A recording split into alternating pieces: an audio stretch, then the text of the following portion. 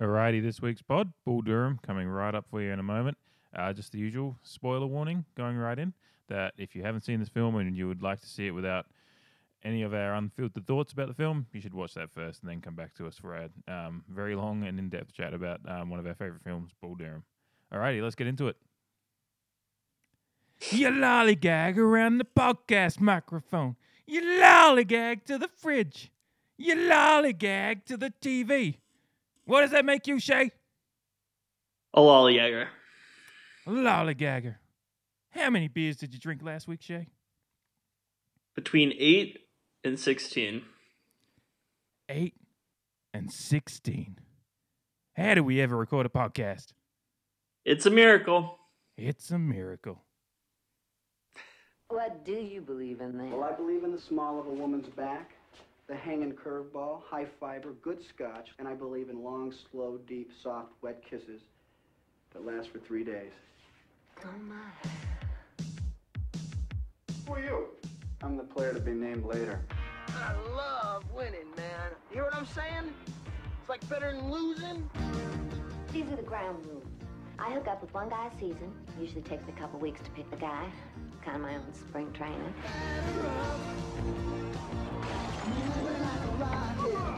It's cold in here. You think Dwight Gooden leaves his socks on?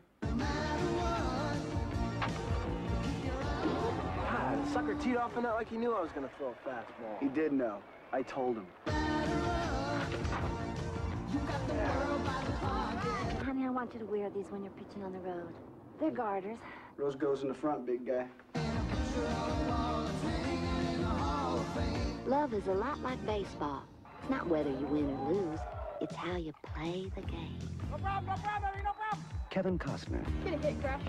Shut up. Susan Sarandon, Have you ever been tied up in bed? Tim Robbins, I'm too old for this. Bull Durham, Alrighty, Pints and Popcorn podcast back at you with another week. I got Shay on the line as per usual. Yes. I am here. I think a few beers less than we were already at this point last week because Yeah, that just caught me off guard. I knew we were going to podcast, but it that night caught up to me. Yeah, real quick. We have those ones occasionally. I've definitely our other iterations of podcasts. It's just there's some sports ones where I literally do not remember them. So yeah, I don't remember seeing the California song, and then you use that to market our product. So absolutely, you know, it's all about the content. I was just skipping because I do this, like, you know, I'll re-listen to them afterwards when I'm editing and making sure everything's like there's no major, you know, sound blips that I didn't pick up on when we were recording or whatever. And you know, when I'm doing that, I'm looking for the little bits that I can, you know, the minute videos I can put in Instagram. And when you started singing Nebraska, I was like, yeah, this is the content. Yeah, I definitely. I'm capable of that. It wasn't that bad. I was exaggerating it a little bit there, but. Yeah, no. Yeah, because I only read it in the ad. Like, I didn't really listen to it because I was like, if I was doing that, I was like, I can't. This isn't. I can't do this to my psyche. Here's some backstory for the people that want to know what goes into doing. You know, there's the recording the podcast and getting it uploaded and stuff. And then when I do the ad stuff, there's a website that I do those little audio things for Instagram through that has a thing where you create captions for it and it transcribes them automatically for you, and then you just go through and edit them to make sure it hasn't got anything wrong. The first couple of weeks of pods that we did, it got most of the stuff right. This week it really didn't, because we were like kind of drunk and mumbly and we were speaking over on the top of each other at certain points of it. It just had everything wrong. It took me like 45 minutes to get that right. Yeah, the intermission really got me last week. Because I think we like ended up talking like way longer than like our intermission was like over an hour, I think. Yeah, exactly. So we need to not do that tonight. But Yeah. I'm not saying that the final segment of this won't be any better. But yeah, we give you guys a lot of good content at the start. Yeah, well, it's you know, like if you listen that long, then it's a reward. Yeah, yeah. It's like a fine wine. It ages. It ages. I will be drinking 2016 wine tonight, so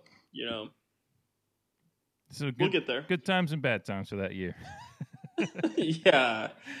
That's when I went into a different dimension. Now, any single person who's ever listened to this podcast is tuning out. So let's talk about the film we've chosen. Yeah. We are very excited for a film that we're doing tonight. Bull Durham, the 1988 baseball film from director Ron Shelton and Kevin Costner, Tim Robbins, and Susan Sarandon, among others, in the film. And one that Powerhouse. Yeah, and one that it's a cast that has went on to some great, had done things before, but certainly went on to greater things afterwards. Surrounded at Thelma Louise and her into a lot of films afterwards. Tim Robbins went on to Shawshank Redemption and whatnot, and obviously Kevin Costner's just still going strong. Dances with I think Field of Dreams was after this as well. Yeah, So it was and then he had Dances with Wolves, and well, not even Yeah. that, but like Field of Dreams, and then For Love of the Game, Yeah. 2 more baseball movies, as well as Tin Cup. So this kind of like kicked off. Tin Cup, which was the Ron Shelton one as well. Yeah, it's amazing. It's Yeah. it's almost a sequel in many ways. We'll do Tin Cup at some point because I love that movie as well. But that kind of kicked off Costner as a sports film star, even though he doesn't like. Nowadays, if they were trying to cast these movies, they'd cast like people like The Rock or like Zac Efron or something, like people who are jacked. But like, back then, you could just be Crash Davis and play baseball. Yeah, well, Get that's in the show for 21 days. Yeah, the best 21 days of his life. Well, I think that's what's Believe it. The great thing about this movie is I said I had some notes about kind of the creation of it. Ron Shelton said, I just was burning through the extras on the film as we get preparing for this, and he said that his idea about sports films was like no one had ever done a great sports film because they were always written from the fan perspective. So, the sports fan might want to see The Rock as a baseball player or Zac Efron, but Shelton he'd been a minor leaguer in the minor league system. He knew the ins and outs of this completely, and he knew what what it was like to be with the guys and know how they acted and kind of how it was their own little world within our greater world. And he wanted to write a film that was exemplified that rather than what the heroic nature of the Hollywood sports film is. A winning home run in the top of the bottom of the ninth, or Rocky but he just said he wanted to make a film that was was living in that world, but wasn't actually about the big win at the end and all that stuff. It was about just being part of that world, which is not just the baseball, but it's all the other things as well, which is love and all those Immediately. things. Yeah. No, I get what you're saying though. Like, until we always know what's coming. I'm sure we'll get to another one. But until this point, like there had been very few. Like there was a lot of romance in sports, or like not the kind of romance that is per se in Bull Durham, but like romance about the game itself. Other than like North Dallas 40, I think brought like kind of like a true life ideology into sports and like allowed sports fans like sports movies before this in North Dallas 40 and films like that were made for wide audiences, where these movies were made for sports fans. Like sports fans aren't going to be like, as much as I like all of, I don't know, like I probably like about 50% of sports movies, but the ones that like really stick out, they're still meant for a wide audience that don't really understand sports. They have bigger themes to them, whereas this is about the grit and grind of what minor league baseball is. Yeah, and love, obviously, but we'll get to that. Yeah, and that's what again in the extras, like Kevin Costner, Ron Shelton, and Kevin Costner were talking about how Shelton went around with the script a couple of times.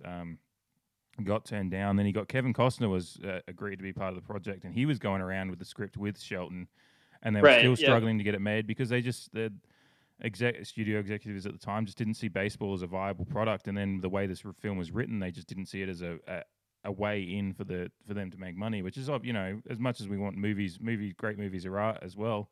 It is a business, and executives to fund a movie, and there was going to be $6 or $7 million is what their budget was they were looking at.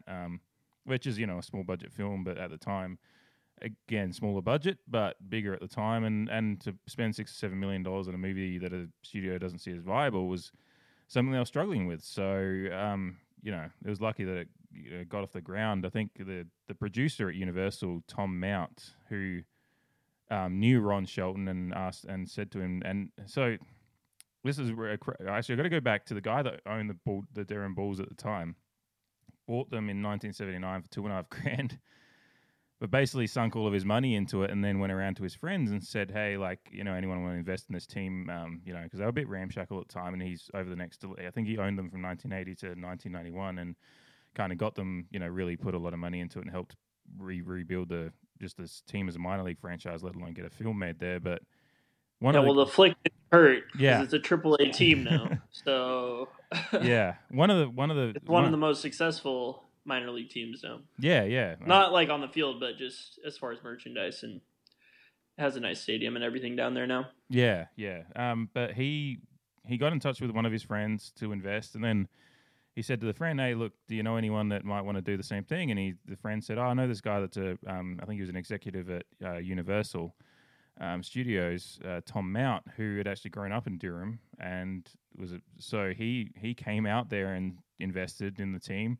And said, "Hey, I'm going to make a movie. It'll be good to make a movie here one day." And Miles Wolff, the owner, said, "Oh yeah, okay, whatever." And then 7-8 years later, they turned up to make a film. So it's really cool how it kind of all came together that way. But yeah, Mount basically said to Ron Shelton, "Do you have an idea for a minor league?" Because Mount in particular wanted a minor league movie to get, because he had the same vision of showing the grit and grind a little bit. And Shelton said, "Oh, I've got this idea for making a baseball movie using Lysistrata, which is a Greek comedy from Aristophanes."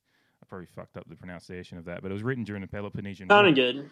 It was written during the Peloponnesian War about the women. It was a comedic drama about the women in Greece withholding sex from the men to try and get them to end the war. But then it just created this battle of the sexes. And when you read the description of the play, at certain points the men are walking out on stage with burdens, which was a fancy word for boner. I was gonna say, yeah. All right.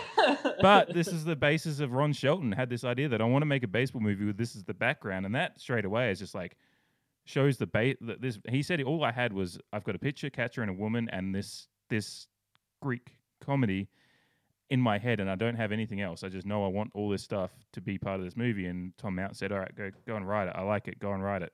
Figure it out." And when you look at that as a base idea for a baseball movie, that's where and the guy that's writing it played minor league baseball. All those things coming together, just before, if I just heard that, I would have been like Tom Mount. I'm like, yeah, I want to see this movie because there's such a depth of. I mean, no one else. I can't imagine anyone else looking at this Greek comedy from the pre 411 BC and saying, "Oh yeah, that's going to be a baseball movie." But that's why these guys get, and Ron Shelton got nominated for an Academy Award for the screenplay in the end. So the basis of this movie was and just brilliant. I loved hearing about all those stories about how this thing just came about even before we get to the film itself. All that stuff is just brilliant. It just shows that there was the right people behind this movie. And it is a thing where a lot of stuff now, that we don't realize, almost everything is based in Greek mythology or Roman mythology, which is just an updated version of Greek mythology. And we can go back to last week's Rushmore. We're dealing with the same kind of dynamic here, which is kind of funny that we chose them this way because I didn't realize it. I'm sure you didn't either. When Halfway during the week, I was like, "We're doing love triangles again." Love triangle with a young guy and an old guy. Yeah. And the young guy's going on to do great things, and who knows about the old guy, and the woman is just the woman, which is how movies were written back then, which I don't totally support now, obviously, but I do think Ron Shelton in Lysistrata was about women being strong and having some power, and I think You're right.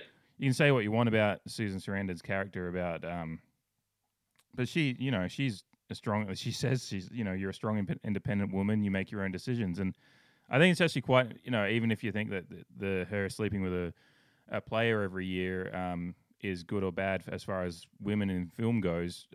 She's completely making her own decision. I think there was actually, it might be hidden a little bit, but I think the women in this movie are great and quite strong characters, considering it's a very male-dominated world.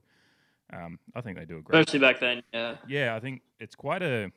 We talked about Rushmore being ahead of its time. I think Bull Durham is very, very contemporary still, like in the sense of how relevant it seemed ahead of its time for a sports film to be made in the late 80s. It's pretty timeless. Yeah. There's not a lot of stuff going on there. I mean, there's some. I mean, I'm not going to try to nitpick early on in this because it's like I've watched this movie my entire life and I think it's great. There are obviously stuff that I would get to, but some of the, I mean, just some of the stuff where that it's not contemporary is just kind of like how, we used to not use like womanly or like gay or stuff like that to denote like that you were a weaker man, or we used to do that, and now it's obviously not acceptable. But it's also like I can't imagine now making a sports movie without using that still, because the sports world is so like that. I hate to tell that to like everybody, but when you're like in that masculine environment, and probably even in, I've obviously never played women's sports, but I'm sure the shit talking gets pretty gnarly in there too. So it's just it's just part of it, unfortunately, and it's just part of the game. You just kind of like when you're watching Any Given Sunday, which we'll do at some point.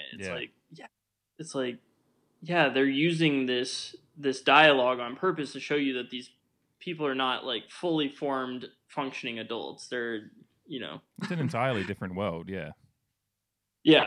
So but this was an honest look at the sports world. It's not Rudy. It's not Hoosiers. It's not this. It's not that. It's Bull Durham.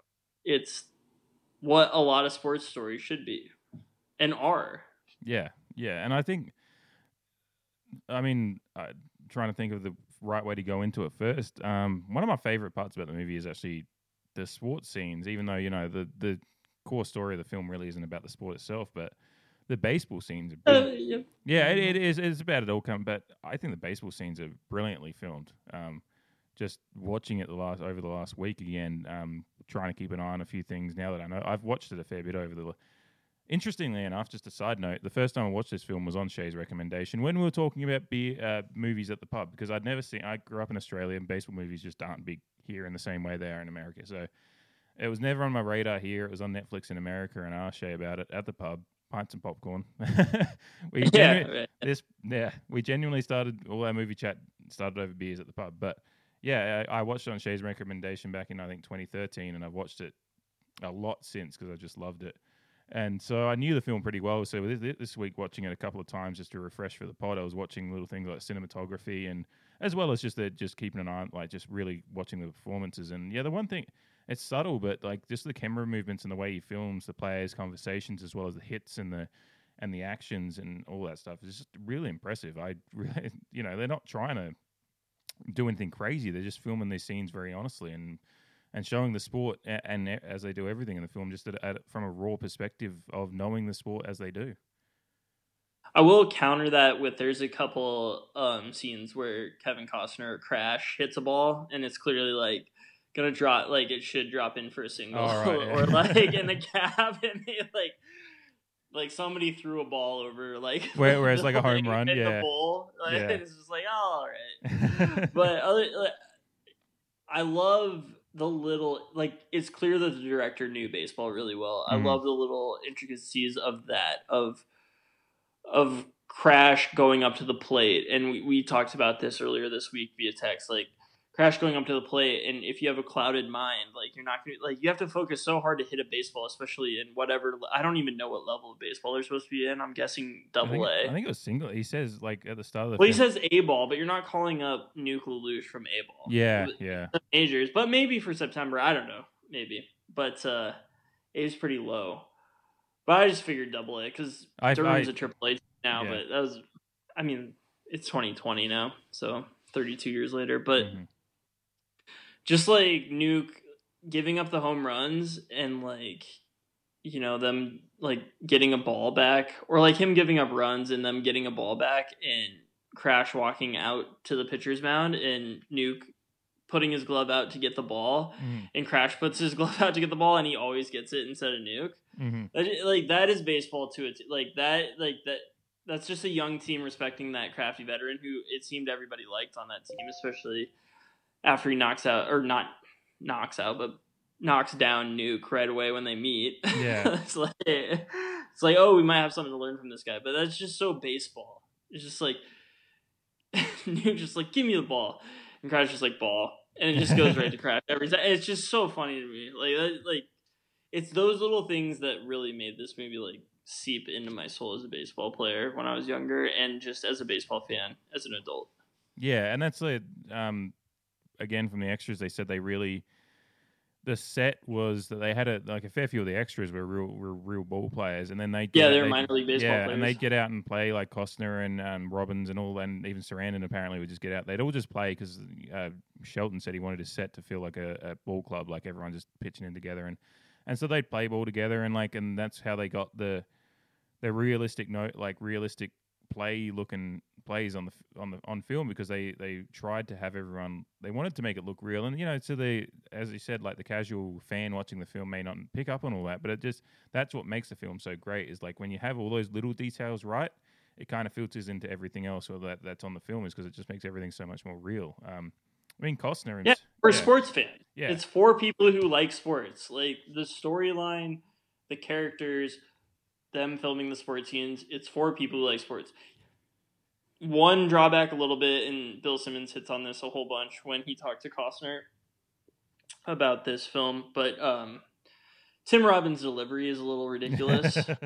Yeah. But I think it fits the character, and I think Simmons is just kind of being like a little bit like, if you grew up with the film rather like than see it when you're like in your 20s like Simmons probably did, but you grew up with it, you're kind of like, oh, I could see a pitcher doing that. I mean, there's been weirder deliveries before. Yeah, I mean, and it kind of like makes sense. He has a herky-jerky delivery. He throws the ball all over the place. Yeah, like, I mean, I guess this is a good time to bring up.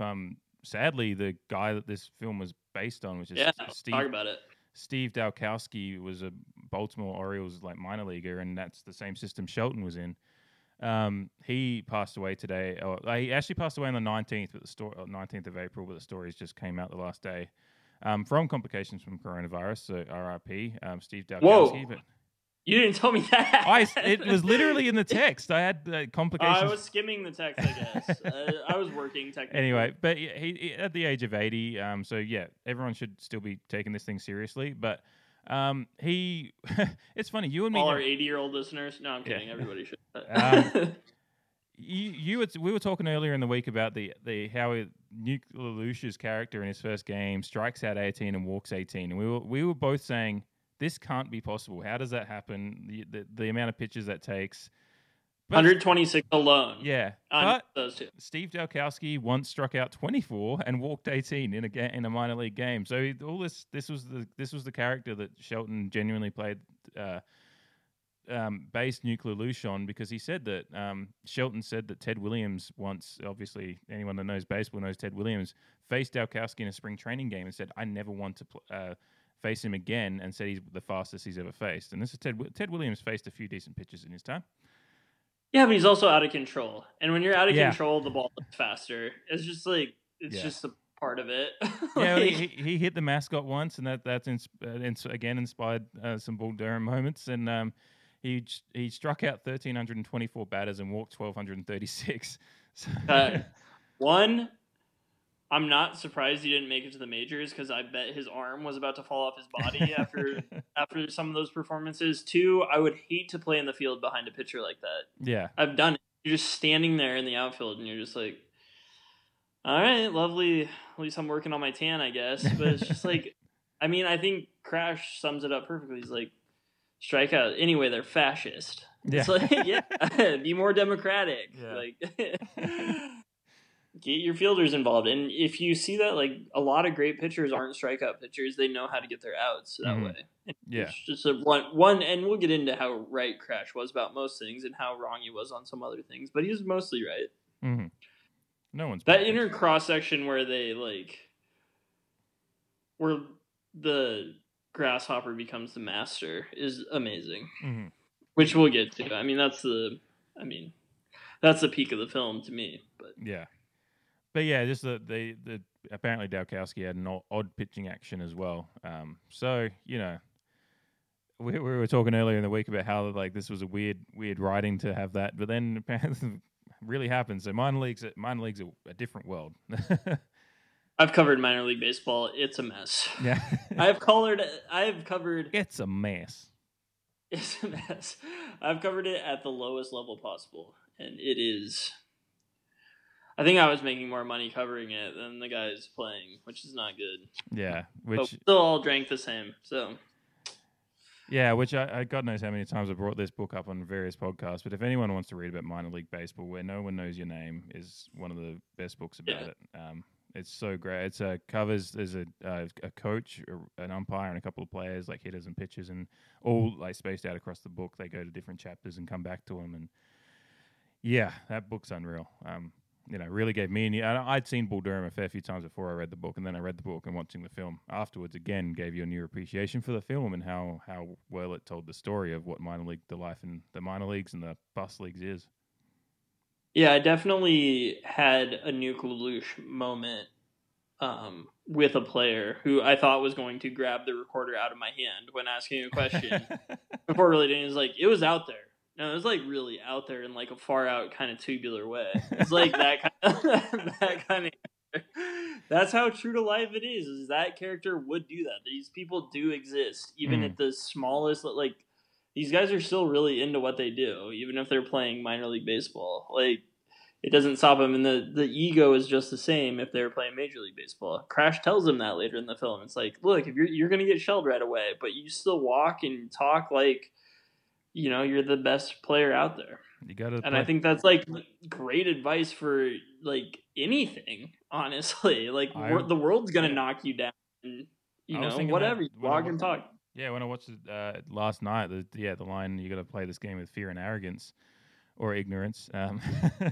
You can you can apply that to any aspect of life. You've got to be fear is often metabolized in the right way as a way of acknowledging the situation and being realistic about things. You've got to respect everything. Understand.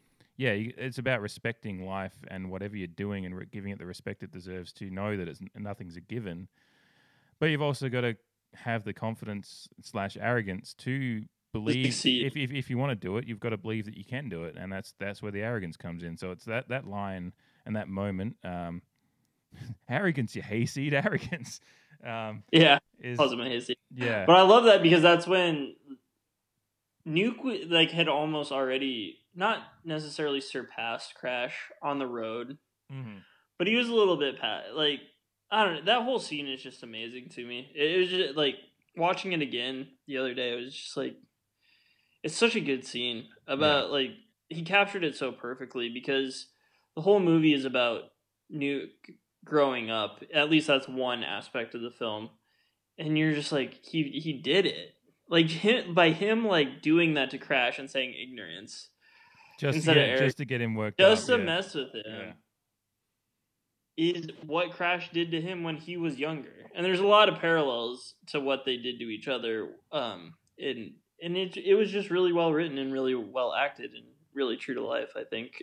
Again, it's about baseball, but it could be about anything in a mentor-mentee relationship right there. Yeah, and I think his shower, I was trying to look, I couldn't see it properly, but I think his shower shoes look clean when they're going into his bag in that end scene too. So I was looking for all those little details, and he grabs them out and they're together really, they're in, everything's neat coming out of his locker in that scene, which is interesting. He's trying to pack his bag carefully to leave, and he taught him how to be a man. Yeah, he grabs his shower shoes out, and I was trying to look. You don't really get a good look at them, but they looked white, so you can guarantee that they're clean. Yeah, I think he made his point right away. Yeah, I love that. It's a part of the Costner's performance I love is when he's talking about them earlier in the film. He's like, if you've won 20 in the show and you start letting it grow back, they'll think you're colorful. And the way he delivers it. Yeah. It's true. But yeah, there's you can get a little and that's again true to life.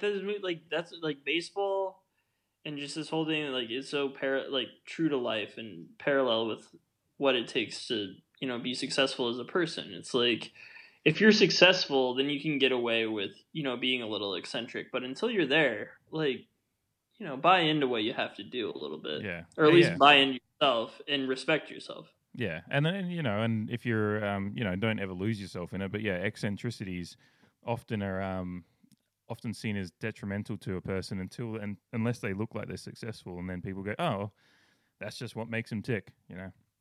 Yeah, it's horseshit because mine are still being used against me, even though I'm pretty successful, in my opinion. Yeah, no, But you're doing it right. Yeah. I get whatever. We'll deal with that off air after the pod. 'Cause I got some things to say about some people. Well, we'll talk about the people in Bull Durham for now. You know, Nuke's journey is often we'll talk a fair bit more about Crash, but the start of the film really is, you know, he's he meets Crash at the bar and What a scene! yeah, What a scene! well, yeah, talk about that. Like that is such a because he doesn't even know who the guy is at that point, and you know, it already shows that Crash's insecurities about, you know, he's not going to dance with Annie until the young red hot pitcher comes in to steal the dance, and he says, "No, I'm going to dance with her now." And then they go outside, and she dances with the Clown Prince of Baseball instead. Yeah, that scene outside is one that is just so simple, but so enthralling to watch. Yeah, and it's so indicative of Crash knew exactly what was going to happen. It was just amazing. Like he was probably that guy at one point too, and that's the thing you get that you get as a guy when you get a little bit older is you see some younger guys at the bar doing kind of the shit that Nuke is like, I'm gonna run this, like this is my thing, this is my like, and like we all probably were kind of like that at one point, no matter who you are. But it's just like the way an older guy looks at that is just like, so you're being so phony, you're putting on a false facade to try to like live up to what you expect being a man is. But we all have that humbling moment where it's just like, what the fuck am I doing? And that was Nuke's. That was the first one. He had plenty with Crash, but that was the first one, and it set the tone for. I don't know what could have been better in that scene to start off that relationship. Yeah, I think that's perfect because there's like the he puts the ball through the window, and then, you know, Crash, you know, escalates it again, and he gets him to draw him in so he can knock him down. And you know, and for Crash to just stand there and know this guy with this absolute incredible heat that is, you know, doing the rounds of people talking about this, you know, pitcher coming up with this incredible arm, to stand there and not blink as this guy throws one that could probably do some damage if he hit him in the right spot. Yeah. Especially with his lack of control. He's saying throw it at my chest, but he could easily just brain him. So, but with his control, yeah. Yeah, but you know, he goes down on the ground, and then Crash goes, you know, I'm Crash Davis, I'm your new catcher, and let me buy you a beer. And it's just like, it just starts that relationship off perfectly. And also before that though, Nuke, when he's going to try to hit him, goes, "Who the fuck are you, man?" Yeah, like in a curious way. Like he's like, "Who the hell is this guy?" Like I'm like almost inspired by him, but like I'm also mad at him. So yeah, that's a cool little a line that's really stood out to me over the years. Who the fuck are you, man? Yeah, it's just like, I think it totally encapsulates, you know, where Nuke is at that point. Even before that, when, you know, Crash is like, you know, I don't fight, and he says, "Oh, you don't fight? You know, come on, you fucking pussy!" Like, just the way he looks at him, he's just like, this man is nothing. And then he gets knocked down by the guy, and he's kind of rolling around on the trash bags, going, "Oh, good punch." And then, you know, he finds out, you know, it's Crash Davis, I'm your new catcher. And straight away, you know, it's like it's a fun start to the relationship. But there's also some begrudging respect there right away. You know, "Oh, good punch." Like, you know, it's part of being a man is when you get knocked. Like, if you get a punch like that, you know, you can either get back up swinging stupidly, or you can just be like, "Oh, okay." Yeah, another, just to talk about the parallels between the relationship, is Nuke throws that ball through the window when he's trying to hit Crash, and later when Crash is drunk, he tries to hit Nuke with a pool ball, which is horrifying and shatters a mirror, which is a hilarious Kevin Costner moment as well. Yeah, just the way he just goes, "Shit." Well, but then also he's like, his buddy who owns the pool hall is like, "What the fuck?" And he's like, "No, it'll be okay." And it's not about, like, he doesn't even think about it. He's like, I'm talking about my mirror. He's like talking about the mirror, and he looks at it, and he just kind of is like, "All right, it'll be all right." Yeah, it's a mirror, like, whatever. Well, that's a great parallel scene because it's even on the right both times. It's Yeah, kind and of then at like, the end of that scene, Crash gets punched instead. He's like, exactly. It's like the crossing of the guards. "You really hurt my eye." Yeah. Oh my god. Yeah, help me up, and Yeah. and see that's Crash giving it back to It's Yeah, he's just like, at yeah. least going to help me up, because that's what Crash did. That, he held out his hand and said, "I'm Crash Davis, I'm your catcher," and yeah, that's what great writing is like little details that you can watch that movie on the surface and not even pick up on those little parallels between the start and the end of the movie and still enjoy it. But then when you rewatch it and get into it like we have, it's just like that brings a whole new appreciation to the entire process of how the film was constructed, because it's so beautiful, and it's the artistic approach to making a film, and bringing that level of detail in for the the person that is rewatching the films, because it's often on rewatches you pick up on all these things. Oh, And absolutely. this is what we love about it. And that start of that relationship was just it was back and forth for much of the movie until that scene at the end when Newt packs up and they shake hands and finally have absolute respect for each other. See, I don't see it as back and forth. I see it as just like two stars like crossing, going in different directions. Yeah. And they're not necessarily It's going not even down. it's not even so much back and forth between them. It's just like when Nuke's on the mound in that the first game, when he's just like, "Who the fuck is this guy? I've got a Porsche. I've got like everything." He's like, yeah. So it's not even like that. It's just that they're working out how to understand each other as the movie goes on. And I think Crash understands Nuke. He's trying to help him understand himself, but then Crash. He underestimates Yeah. Nuke. Yeah. Nuke surprises him, which is a great part of the movie. Yeah, so they finally get to that point at the end when they've got a true respect for each other. Nuke respects Crash for how important he's been to his development, and he thanks him early. There's that point early in the film, like when they're on the bus, and he says, "Teach me more stuff." Like he's finally at that point, he's finally realizing this guy's teaching him I stuff. love winning. It's better than it's better than losing. It's winning. And Crash actually does, which is good of him. Yeah. There is that heartbreaking moment though, like, because you do see like the bond growing there and everything. But when Nuke tells him that he's going to the show, you have to figure Crash already knows he's going to the show. That's why he's already like in a pissy, he's fucking drunk blasted. mood. Like he's the first time you've ever seen Crash actually lose control in that film is when he's having a few beers here and there, like his shower beer after getting tossed. Scotches as well, yeah. Yeah, but he's never truly. He's always in control of the situation right up until that moment, and you assume you have to assume he's heard that, and maybe realizing that whether he knew. He knew that the reason he was there was to mentor Nuke, because right at the start of the film, like when he turns up for his assignment, for his player doesn't want it. Yeah, player to be named later. They say, we've got this hot arm that we need nurtured. So that's the exact reason he's there. So yeah, you have to assume. They also say they took him out of AAA, which is not good. Like that would piss you off. Yeah. So. Yeah, which is, Crashes. I sent you that video from Ron Shelton in the said that one of the reviews he read about the film was that, Crash Davis loves baseball more than baseball loves him. And, that's shown right at the start of the film, because at that moment, he wants to quit, but he just can't quit it because he loves it too much, He walks out saying he's going to quit, and then he stops out, It's a great shot. When batting practice. Yeah, you can see him out the window, and he just pokes his head back in and says, when's batting practice? And he turns up because he loves the game too much. He can't give it up. And that's another scene where Kevin Costner absolutely kills it, is when he gets cut, and it's just a close up of his face, and his face isn't moving. His eyes are barely moving, but it's like fighting off tears barely, but still fighting off tears, and also just like trying to grasp that this thing is probably over, especially since the manager said, I put in a good word for you to be a manager. Yeah. Or what? So it was just a really great acting scene, and something I think we can all relate to when you're just completely, when life literally kicks you in the shin and you're just trying to, you can't really wrap your head around it.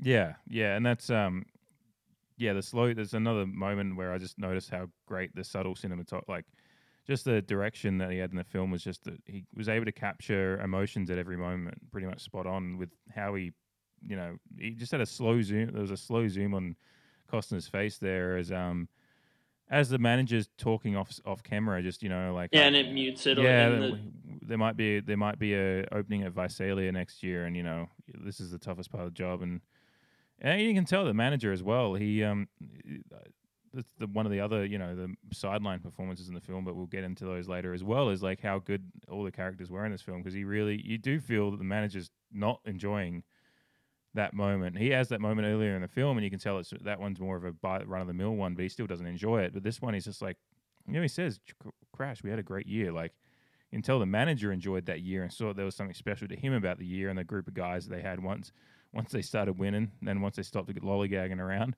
And that this was a tough moment because the manager realized this was the end of this year for him, kind of in that sense, this special run they had with this, hot arm that's gone to the majors now, and they've had the organizations had to make the change because they don't need Crash anymore. It's just like, the end for all of them. It's the end of the sport. I do think it's another. Yeah. Go ahead. No, I was just saying it's the end of the kind of sporting aspect of the film, really, because apart from seeing Crash hit his record-breaking home run for the Asheville Tourists, I think it was. Tourists. Yeah. Those are some clean kits, by the way. They're all right. Yeah. Those Cubs ones are terrible, but that when they're playing against them. Yeah. But it's like it's clear that it hurts the manager, but it also just shows how much of a dog-eat-dog business it is that he literally says the exact same. He's had to cut a million players, and he says like the same. And you see this in like shows like Hard Knocks or like Sunderland Till I Die, which they don't really get into, or like Last Chance U or whatever. But it's like these coaches have these cliches that they have to say in tough times. So like I thought that was really realistic to life, and how the coach probably feels really bad, but I feel like he's also a little numb to it at that point because he's saying he's not really personalizing it as much as he's literally saying the exact same thing he says every time. Yeah, I guess he just has. So while I'm sure it hurts him a little bit, but yeah, and probably more so with Crash, but I think the director used that as a tool to show like, hey, this is dog eat dog. Yeah, no one's immune. Go off at the ankles. Yeah. I mean, it's tough to be a major or minor league baseball player. Yeah, so. and it's totally like, and the fact that the minor leagues exist purely, they're always trying to win down there, especially like the guys that once they become career minor league guys, like that is their career. So, but then the managers are trying to win. The players don't give a shit about winning. They want to go. That's the whole thing about minor league baseball is the players don't care about winning. They want. I'm sure some of them do. Yeah, that's what I mean. Like ones like Crash know that their major league career is over, so their only chance of winning something is down there. And Crash loves the game. When he walks in and he's getting introduced to Larry, and Larry goes, "Who's this guy?" And he says, "You should remember me because back 4 years ago, I hit a 2-3 and we won the game 4-3. Like you hung. Yeah, I should have thrown a slider. How's it going, Crash? Yeah." But but some of them care. But they make a point of letting you know that this is a young team, and it's clear that's why that shower scene is so important. When he throws the bats, they're 8 and 16, and all the guys are like joking in the shower and having a good time. And Nuke has his quadraphonic blow plop, and it's all about they're just young. They don't care about winning. They're just playing professional baseball and trying to hook up with Millie. Yeah. Millie which is great. Yeah. Millie. Yeah, we can get into her after the intermission in a little bit here, but we touched on Larry. That is one of the all-time great. Underrated. Yeah. His audition apparently was. He walked in apparently just was at 100 miles an hour like he is as the character, obviously, and apparently after he walked out, one of the assistant audition guys or whatever was there with Shelton and said, "I'm sorry, that was like one of the worst auditions I've seen." And Shelton goes, "Yeah, that wasn't great. He's perfect." That's how he got the role. He is perfect. Like he's great. Who else is gonna play that role? You need that guy who's always wrong but the loudest. Except he's oh my god, so he's underrated. the perfect. He's a pitching. He's a perfect assistant coach because he just does he's a perfect bounce off for the coach, and he just does all when the pitching, the convention, it looks like they're going to call a roll. he goes like he's laughing about it, and the coach says, "Get out there and see what's going on." And he runs out there and goes, "What's going on out here?" Like he dives into coach mode when he needs to, and he just does everything right, and he fixes the situation. And he handles that scene perfectly. Yeah. And when I was growing up, his delivery of answering those guys was always my favorite, but now it's Crash going, "We're dealing with a lot of shit." Yeah, that's always been my favorite. Is how Crash says he's like, "We need the head of a live rooster." Yeah, take the curse off Jose's glove. And no one seems to know what to get Millie for. Nuke's eyelids. Nuke's eyelids are messed up, and his old man's here. Yeah, we need the head of a live rooster. Yeah, and nobody seems to know what to get Millie for their engagement.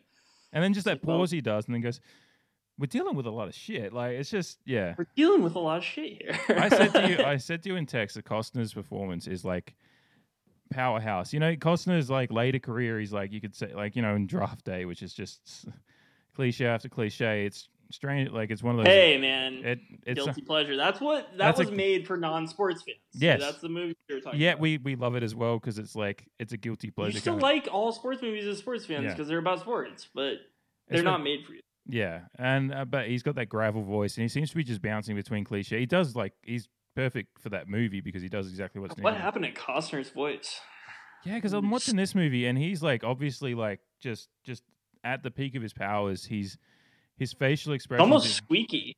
Yeah, and like just the way he he changes his tone of voice. Like I said, like when he's like talking about the shower shoes, and he's like, then they'll think you're colorful, and then when he's talking to the hitter, when he's trying to throw the hitter off with Nuke, when he's actually having a decent game, and he goes and tells Nuke to throw the ball at the mascot, and then the guy says he's crazy. And he's like, "God, this guy's crazy," and he just looks at him and goes, he's like, "Yeah, I wouldn't dig in if I were you." And Nuke's just laughing because he hit the ball. And then Costner just looks at the guy and goes, "I don't even know where they're going." Like just his delivery, he honestly didn't at the start either. Yeah, exactly. But now he's such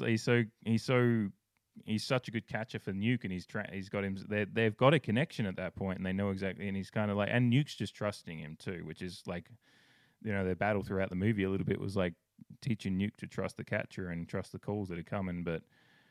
Yeah, including throw it at the mascot for a second just to throw this guy off. Why not? I mean, it's just another. I think it's true to life. You don't want to dig in if somebody's wild like that. Yeah, like Ted Williams said. Yeah, which you look at the stats of Dalkowski. He's you never knew where they were going. I don't think. Yeah. But I will. There is one scene, and I texted you about it. I didn't tell you what. I've been waiting for this. You'll probably like it. You probably like the scene that I'm talking about, but it's the first time where Crash tells the hitter what's coming. Tells him it's going to be heat because Nuke wants to announce his presence with authority, something I still run through my head all the time. Especially just anything. That by the way, is one of the great film scenes because they show Nuke kind of charges out to Crash I'm gonna get to the fucking house. And then so the camera kind of comes to them and as Nuke charges out and then Crash is charging at him, so Nuke's walking backwards going, I need to announce my authority, and the camera's just moving with them as they're walking perfectly, and you can see that everything moving with them. I was just like, that's just so perfectly filmed. But yeah, why are you shaking me off, dummy? Calling him dummy is so perfect. It's such a good burn right there. Yeah, it's just perfect. Why are you shaking me off, dummy? I'm mad. But when he when Nuke's it's like he knew it was coming, and Crash is he did, and Nuke looks at him and he's like, I told it's almost like a Gossip Girl scene or something it's because I told him. It's he should have just done it. I didn't read it that way, I guess, but that was so. What do you think he should? Do you think he shouldn't have told him, or I think the second time he does it, he just handled it that way. The way he does it is just so teen drama. It's kind of drops his shoulder and it's because I told it. I don't know. It just I think he's like, just trying to make it. He's just trying to say you either listen to my calls or I'm going to tell the pitcher, and that's because then tell the hitter. Because later on in the film when he does it and he walks out and Nuke's still watching the ball just going. Yeah. You told it. You told. You told him, didn't you? He's not watching the ball. He's thinking about how Yeah. he knows Crash told him. Yeah, but he's kind of looking in the direction of where it went, and he's just staring and just like, yeah. He's just like, you told him, and he's like, yeah. Man, that got out of here in a hurry. Well, don't shake off your catcher. Yeah. When you're throwing a 2-hit shutout. Another great Costa moment when he's just like, yeah, anything goes that far. You should have had damn Stewart on it, don't you think? And he's just like chuckling as he says it. He's like, this is fine. Like, you know, he's a teachable moment. He's kind of see the humor in it, and they just go, yeah, you having fun yet? Yeah.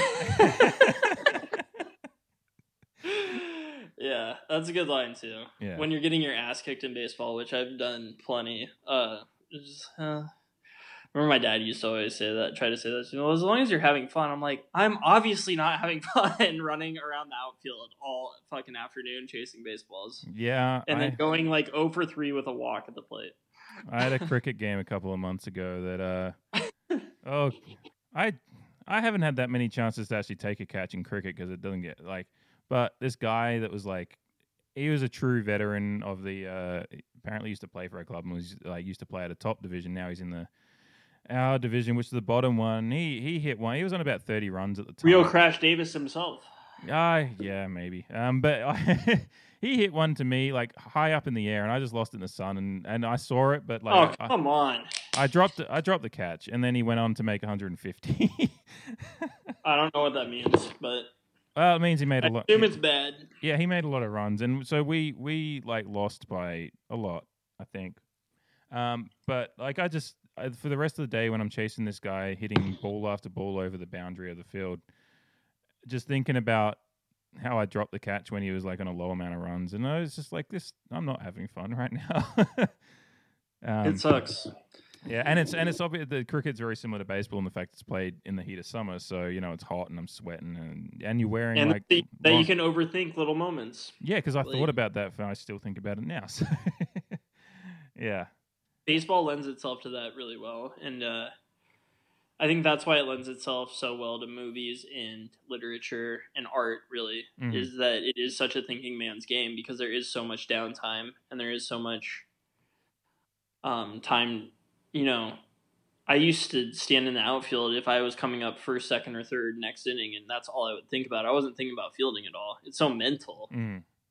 Whereas, you know, a lot of these games, whether it's your footballs, your basketballs, your Australian rules football, like, it's really like you don't have time to think. It's like if you think, you're going to get your ass kicked. Yeah. Whereas, cricket's the same. You just stand. If you're fielding in the same spot, it's like you're doing the same thing for 3 hours, and it's just like the ball's gonna come. If it coming to you, you've got doing the same motion every time, and you got to concentrate. And then if you have a moment where you kind of like crash going to the plate, and you wander off for a second, you're like, wait, what's going on? Wait, I need to get my head back straight. Like, and then you're thinking if the ball gets hit to you in that moment, you're gonna fuck it up because you weren't ready, you weren't set right, and yeah, it's Yeah, I did that. I told you as a backup quarterback of my sixth grade midget football team. That's what we called Pop Warner in Nebraska. So midget, but it makes more sense. Yeah. I asked a girl out previously today, and it's all I could think about. And my coach was like, "Hey, why don't you run scrimmage tonight?" And I was like, "I don't really want to." Well, it doesn't matter. Get the broad out of your head, 11-year-old Shay. Or whatever it was. Yeah, I said girl at the time, I think, but I remember literally like so vividly in my brain. It's like, you know, those memories you have burnt into your brain, like what you were seeing. Like, I remember the park that we practiced at. It's a dog park now, but I remember it walking up to the line, looking to my right, yellow face mask, thinking about this girl named Keaton, who I'd asked, wild name drop, but earlier in the day. And I'm about to go under center, and I'm like, get her out of your head. Because I had seen Bull Durham already 50 times by the time I was like 11 or 12. And I got my ass kicked that practice just over and over again. But it just shows, like, if you're not focused on your sport, how... And, like, Crash strikes out in that at bat. Yeah. And it kind of shows that the film is so much, we've said it over and over again, it's a baseball film, but it's about so much more than baseball. It's a he's in the moment where he's playing his professional game, but the thing that's more important to him is the broad, is Annie. Annie, Yeah. Annie, who's Annie? It's so perfect. Yeah. Like it's so basic. It's so good. Yeah. Even again, Costner's just delivery of those lines for lines that he's not actually speaking at that moment. They're just like meant to be, his thoughts. He does them so perfectly, because sometimes it's one thing that grates on me in movies is when the thoughts that are being spoken that aren't actually being spoken aloud are played on screen on film. Sometimes they're jarring, but they sound so natural to how they sound so natural to his actions in the moment, which is like a subtle thing about filmmaking. But I really appreciated it, that it seemed right for the moment, and his delivery of him matched how he looked as well. Like, and it wasn't like he wasn't being caricature about like his thoughts. He was like, you could see in his face what his face matched his thoughts, but there wasn't like the over exaggerated shaking of the head or anything like that. It was so natural to how a human acts, but just putting it on screen so we could understand it and hear his thoughts. And yeah, that's just another. Yeah, that's one thing. Oh, go ahead. No, that's pretty much me done on that. That's one thing where I would like Nuke talks out loud a lot to himself in it, and it's kind of like endearing. But I do wish like a few of those scenes were more just like him talking in his head, rather than like it's like a pitcher. Like you could hear a pitcher talking to himself when you're batting. Like that shit. Crash hears him at one point when he's running, when he's Nuke's talking to himself and saying, "What does this guy know? He's never been to the show." And Crash runs back because he's on his way back to the. I'll debate you on that. I will debate you on that. You'll debate whether he heard it? I don't think he. I think responds. Crash He responds. Innately knew that he turned his back on him and was like being like doing exactly what Nuke was doing. I think Crash knew exactly, and Crash also wanted to get that off his chest because he brings up Annie in it. Yeah, like, he responds. Because Nuke says, "And I got hit the get. Annie wants me instead of him," and he runs. It's after that he runs back. So yeah, maybe he. But then. Crash does respond exactly to what Nuke was saying, like in his blowback at him. So that's true, but I always thought. Well, I didn't always think, but I thought that intrinsically, possibly, and that's possible too. I guess we've just both read it different ways. I watched it and was like, Crash has just turned around as Nuke's finished that little sentence and responded to exactly what he was saying, and I just assumed that. My assumption was Nuke's like, I'm talking to myself, but didn't realize how loud he was like being, and just like, and Crash is that's like, also hilarious. Shut your fucking face, like right now, like, because I mean, that's super funny, but I just also thought like since they like kind of get into it even before that, like they're already like bickering because they're bickering because of Annie already, but they're talking about the game. But like obviously at the core of why they're bickering is Annie, and they just haven't brought it up yet. And the way I always took it was that Crash was walking back and, could basically read Nuke's mind into, knowing exactly what Nuke was thinking because he's a young idiot. And just, him basically going, oh, by the way. Yeah. He almost says that. He almost says, by the way, it feels like. Yeah, when he's doing it. I'll have to watch it again, but. Yeah, I'm probably going to rewatch it again for the third time. Like, when he's walking back, he's like, I actually have more to say to this guy, is kind of how I always took it. Yeah. It's like. Because he realized he was taking out the Annie situation on Nuke in the game. Just like kind of, like, I don't know. Yeah. That's how I always took it, but I'm probably overthinking it. And Nuke was being a dipshit. Because he's good at that. Look, all of these things. He's so endearing to me now. It's certainly not mutually exclusive because he could be a dipshit as well as, you could be right as well. Nuke has grown so much on me. Like, I remember watching it as a kid and I was like, God, what a dickhead. Like, I remember not liking him as a kid, and I think it's because I knew he ended up with Susan Sarandon in real life, or whatever. And I didn't like Tim Robbins when I was younger for some reason, and now I like Nuke's character is just, I don't know, it's just endearing to me. It like makes me want to have a kid almost, like if that would become my kid, because it's just like he's like a big 4-year-old. Yeah, he's a 4-year-old. Like when he's like walking through the bus after we were talking about earlier, the scene just climbing over the seats. And he's got and he's talking. He's talking in like the giant voice. He's like. It is also a 4-year-old kid thing to do to get the words to a song completely wrong and play the guitar like you think you know how to play the guitar. And just him like being like the like already like. He's not probably a millionaire at that point in what baseball was, but like in today's game, he would be a millionaire. He like Crash calls him a bonus baby at one point, so I'm guessing he like got paid like a bonus of at least $500,000 in that film. I mean, he drives a goddamn Porsche. Well, he refers to the quadraphonic Blauplop. Blaupunkt. I don't know what the last word is, and I refuse. It is all one word. It's spelled Blaupunkt. It's like Blaupunkt. It's German. It's Blaupunkt. Well, he doesn't need it. He needs a goddamn curveball. That is correct. Yeah, I mean, Crash refers to his arm as $1 million arm, and so does the coach, I think, at the start. $1 million arm. I think that's like kind of a saying. Yeah, right? but also probably. Yeah, I mean, maybe he's who knows what. Yeah, I mean, you said he might have got the $500,000 bonus and has spent like $50,000. I don't know what a Porsche 911 would have been at the time, but you know, it's a fair hunk of his paycheck gone to the car already. But you know, he's probably doing it right. His dad seems like his dad, like, you know, you met a good Christian woman, so I assume he comes from like southern. Dad is just fucking imbecile. They're just waving at him with a camera. Yeah. My dad did that. I'd be like, what the fuck? Like, I would be throwing the baseball. He's as full of shit as anyone else. I love. Well, I also love like Crash like turning around because he's waving. It's like, look, he's waving. Like, yeah, even Crash the way he turns. This is an audio medium, and I'm doing all the actions. But he just kind of turns and waves at him. He like turns back and goes. He's like, look, he's waving. Look, he's your old man. He's as full of shit as anyone else. Yeah, but like him saying like, look, he's waving is like him letting Nuke know like. He's a dipshit. Yeah. Like, he's being a dipshit right now, so be comfortable with it. Like, look, he's waving. Yeah, and it's not nothing's gonna change. The fact your old man being there is gonna change anything. Yeah, I think it's a good time to take an intermission, and we can get into the. Yeah, I've been bursting for a piss for a while. We can get into the women. I would like to apologize to the listeners for the next segment. This is usually where it goes. The wheels fall off for me. Yeah.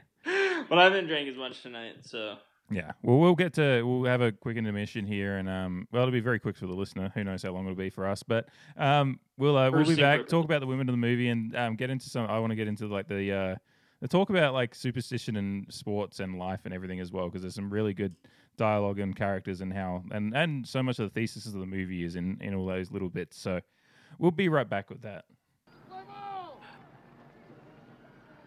What the hell's going on out there? Looks like a convention. Pretty soon they're going to call the roll. Get your ass out there and check it out. But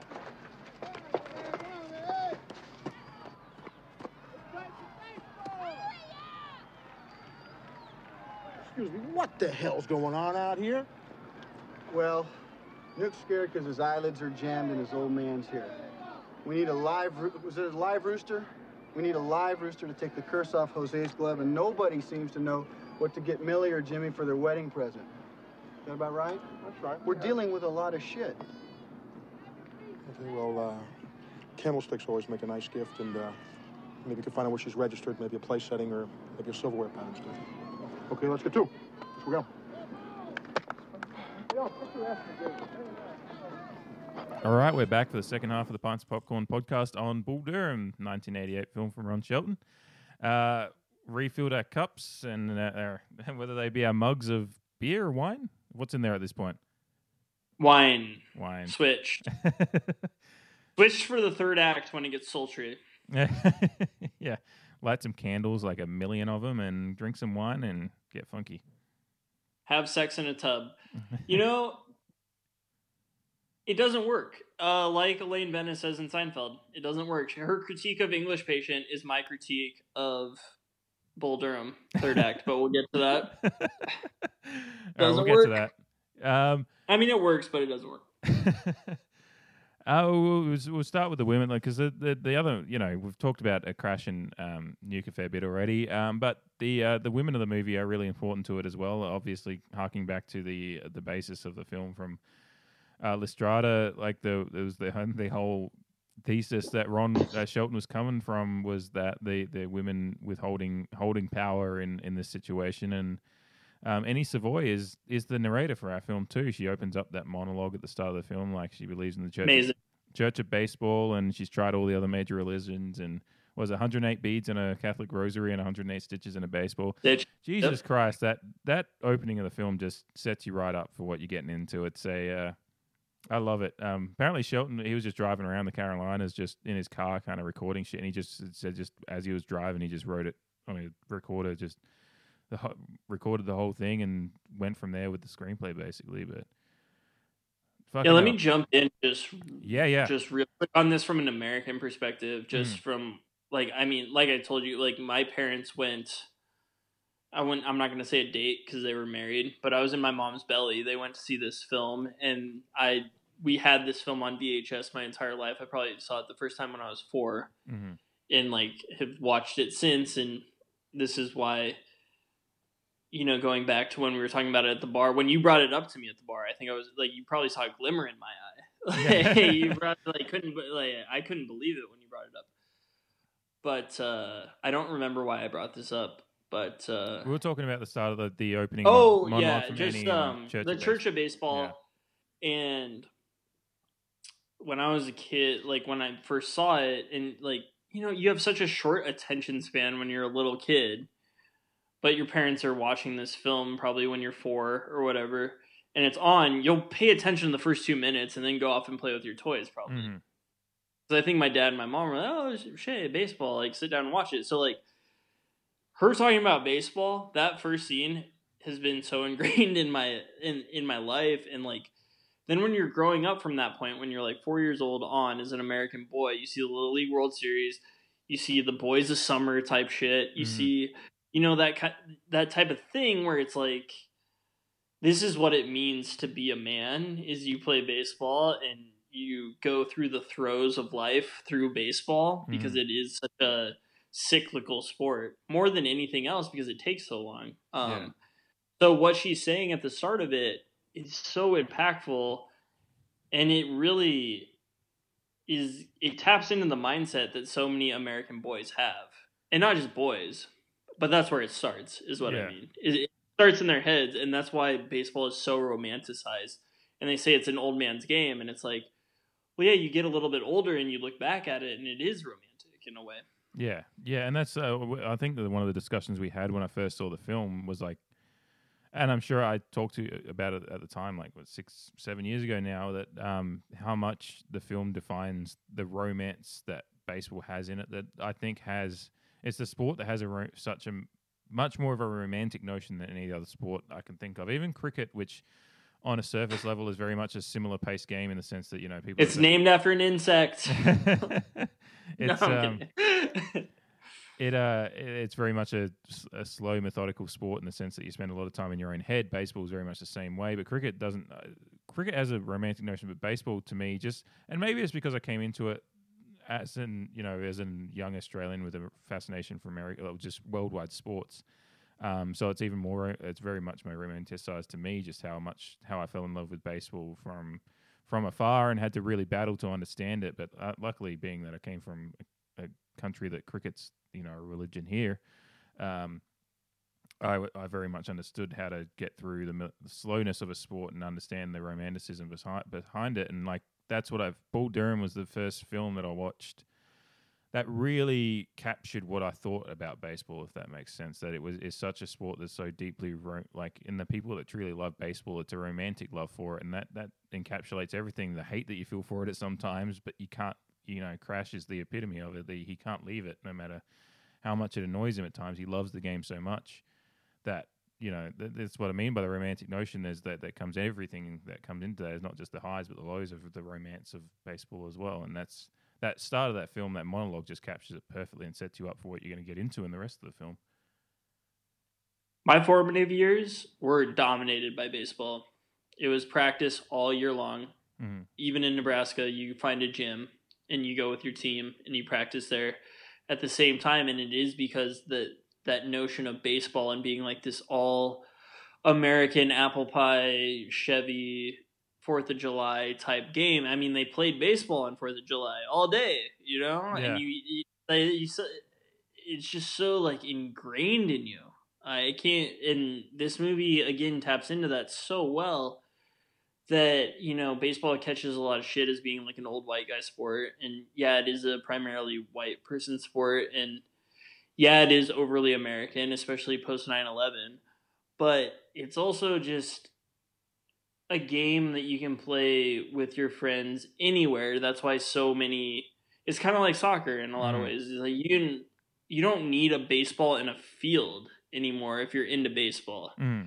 Play with a tennis ball and like a 2x4 in the alleyway, and you can still do it. And that doesn't really happen as much as anymore. But back then, especially, and through my childhood, especially, it's like, you get like we played stickball in a cul-de-sac with a tennis ball, and like we would wrap these stupid like those like little novelty bats up in like athletic tape and play and make them bats and then play stickball, like because you don't have access to a field, but like baseball finds a way, and it's just so indoctrinated. And I'm white and from the suburbs, so this is not the case for every American, especially now, but for those type of people, it's so ingrained is that you want to play baseball because it's what I guarantee your dad played it, and your dad probably likes baseball, so you're going to be into it. Yeah, So, yeah. I mean, I'm my father-in-law and Andrea's, my brother-in-law, like he's well in the baseball system he's 15 now, 14, 15. And, like for a few years, he was like, my father-in-law was coaching his team and the coach of the whole team, and they were doing all the travel ball stuff. And then now he's gotten into another team, like I had to try out for it. And like, it's just, there's so much.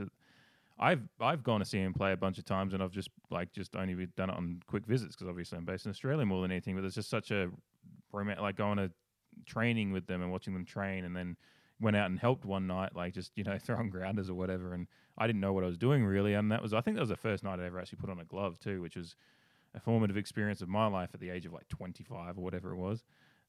Because growing up in Australia, baseball gloves just wasn't even a thing. I've got one now. I love that's another thing. Like I love playing catch. Like you don't even need a bat if you just want to go out and toss the ball to each other and just play some. Yeah, me and Andrea do that here. Like just throw the ball to each other and just try and fire it in as hard as we can and get that perfect crisp sound of the ball hitting the back of the glove. Like there's those things. It's romantic in a way. I mean, but it's also based in like that's how a lot of like I'm lucky to have a great dad that him and I could bond on anything. But him and I played catch all the time, and that's a big that's a big way that like young men and their fathers, like emotionally unavailable fathers, unlike my father, but emotionally unavailable fathers can like connect with their kid is at least through a game of catch. Yeah, that's why it's so like it's so like 1950s. It's so American pastoral of the athlete dad.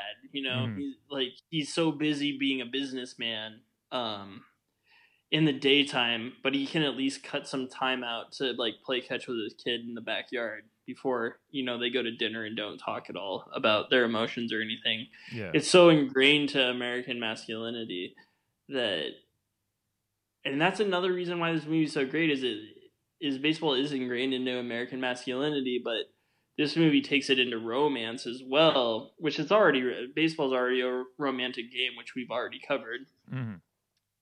But this movie is a catalyst into that, of like how baseball teaches boys to be men and then men to be thinkers. Basically, again, I can't say enough about how transformative it is for a sports movie. Whereas like you watch Rudy and you're like, yeah, I feel good after this, but it's like doing a bump of cocaine. It's like I feel good for 15 minutes, but like I want something that's going to be longer lasting. Yeah, like a Molly.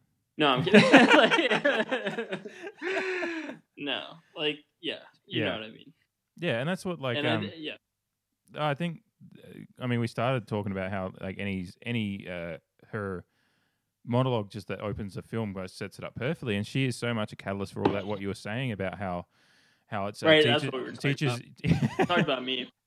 Yeah, well, you very much brought in what teaching men, boys to be men and men to be thinkers. Like that's what she's done. Like, she's doing it through the with she ties him up very sensually and even before. Can I interrupt real quick? Yes, yeah, you can. When they turn it and she's tied up, while Crash is painting her Yeah. toenails. Only one of the few parts I like of the third act, but we'll get to that. Well, like, so the scene that we've got, which I'm not going to try to even do Crash's speech because it is one of the most brilliant moments. Please don't, because that'll step on just something maybe I would do later. I don't know. I don't know if I would do that or not, but just, you don't need to do his speech. But anyway, just to mention Crash's speech until later moments. He has like one of the all-time great speeches in a film, but he leaves the house and oh, absolutely. And Annie and Nuke are still in the house, and she's like, "Well, I guess Nuke's going to be my protege for the season." And when he's rushing to undress his clothes, straight away, like she's just like, "No, just slow down." And like, it's like a metaphor for everything he's doing wrong. She fucked up. Yeah, it's like she's just like, "No, slow down," and it's like she's saying slow down, like for the moment as well, but it's also subconsciously getting into his ideas about baseball. It's like slow down, don't think, but he pitches. Yeah, it's just like she said she's talking about rechanneling at certain times in the film, and it's like rechanneling like energies and just work out like because he's just trying to rush for everything and he's trying to get through everything, and she's just like slow down and just take it off slowly, and and then the socks thing, but when she ties him up and she starts reading him, he's like reads poetry all night, and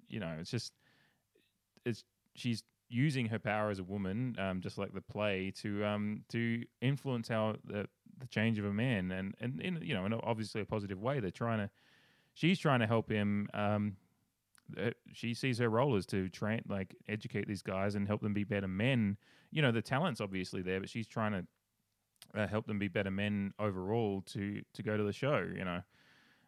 Whether or not does that too in that speech at the start. She says that's basically her role, but I also think that her role is extremely flawed, and they show that a couple times throughout the movie, where she doesn't care about Nuke at one point as long as they're gonna bang, even though he's into, and that's when Crash tells her like, "Hey, you don't mess with a win streak. I'm not fucking with your sex life. You're fucking with my baseball life." Yeah. So and there was another moment, and I'll think about it. Going back to that play is like some of the women were getting weak when they were withholding sex from the Greeks and the Spartans as well. Like they were getting weak, and there was a battle between the sexes of trying to get the resolution they wanted without while this little battle of withholding, holding the power and all those things were going on. So she certainly had her own desires out of it as well, because she's a human grown woman. But she was, yeah. I guess there's another point that speaks to that, but I can't think of it at the moment. I'll probably bring it up later and interrupt you in the pod, and I'll apologize, but I'll remember exactly it, because there is another moment where Annie's little "I'm trying to help these boys grow into men" type thing is really just a selfish endeavor too at the same time. I do think she that's what she thinks she's doing, but it's also selfish at the same time. Yeah. But I just forgot it, and I need to think about it. Yeah. Find some popcorn. I do love her character though, because she is, in such a male-dominated world, she's very powerful. Like she has some power, and I like the fact that the men around the team respect the women too. Like, I mean, the start of the film to a point. I mean, they all bang Millie. Yeah. I don't know if that's respect or I don't know what it's 2020. I don't know what it is. There was that scene where she's going along introducing herself to every single one. And I love the one guy just goes, she's like, "I'm Millie," and he's like, she holds out his hand and shakes it and goes, "I'm married." And she kind of looks at him and goes, "Okay," but like Annie says at the start of the film, she's like, when Millie gets stuck in there with Nuke right at the start of the film and they're banging. And the coach goes in for some piece of ass, and she leans over and goes, "I am not, quote, some piece of ass," unquote. And he goes, "Oh, sorry, Millie." I like that early ode to, even though the women, obviously in the film are sleeping with the players and whatnot, there is that respect of she's just like, "No, I'm going to tell you that I'm not just some piece of ass. I might have been banging the new pitcher in this locker room, but I'm proud of who I am anyway."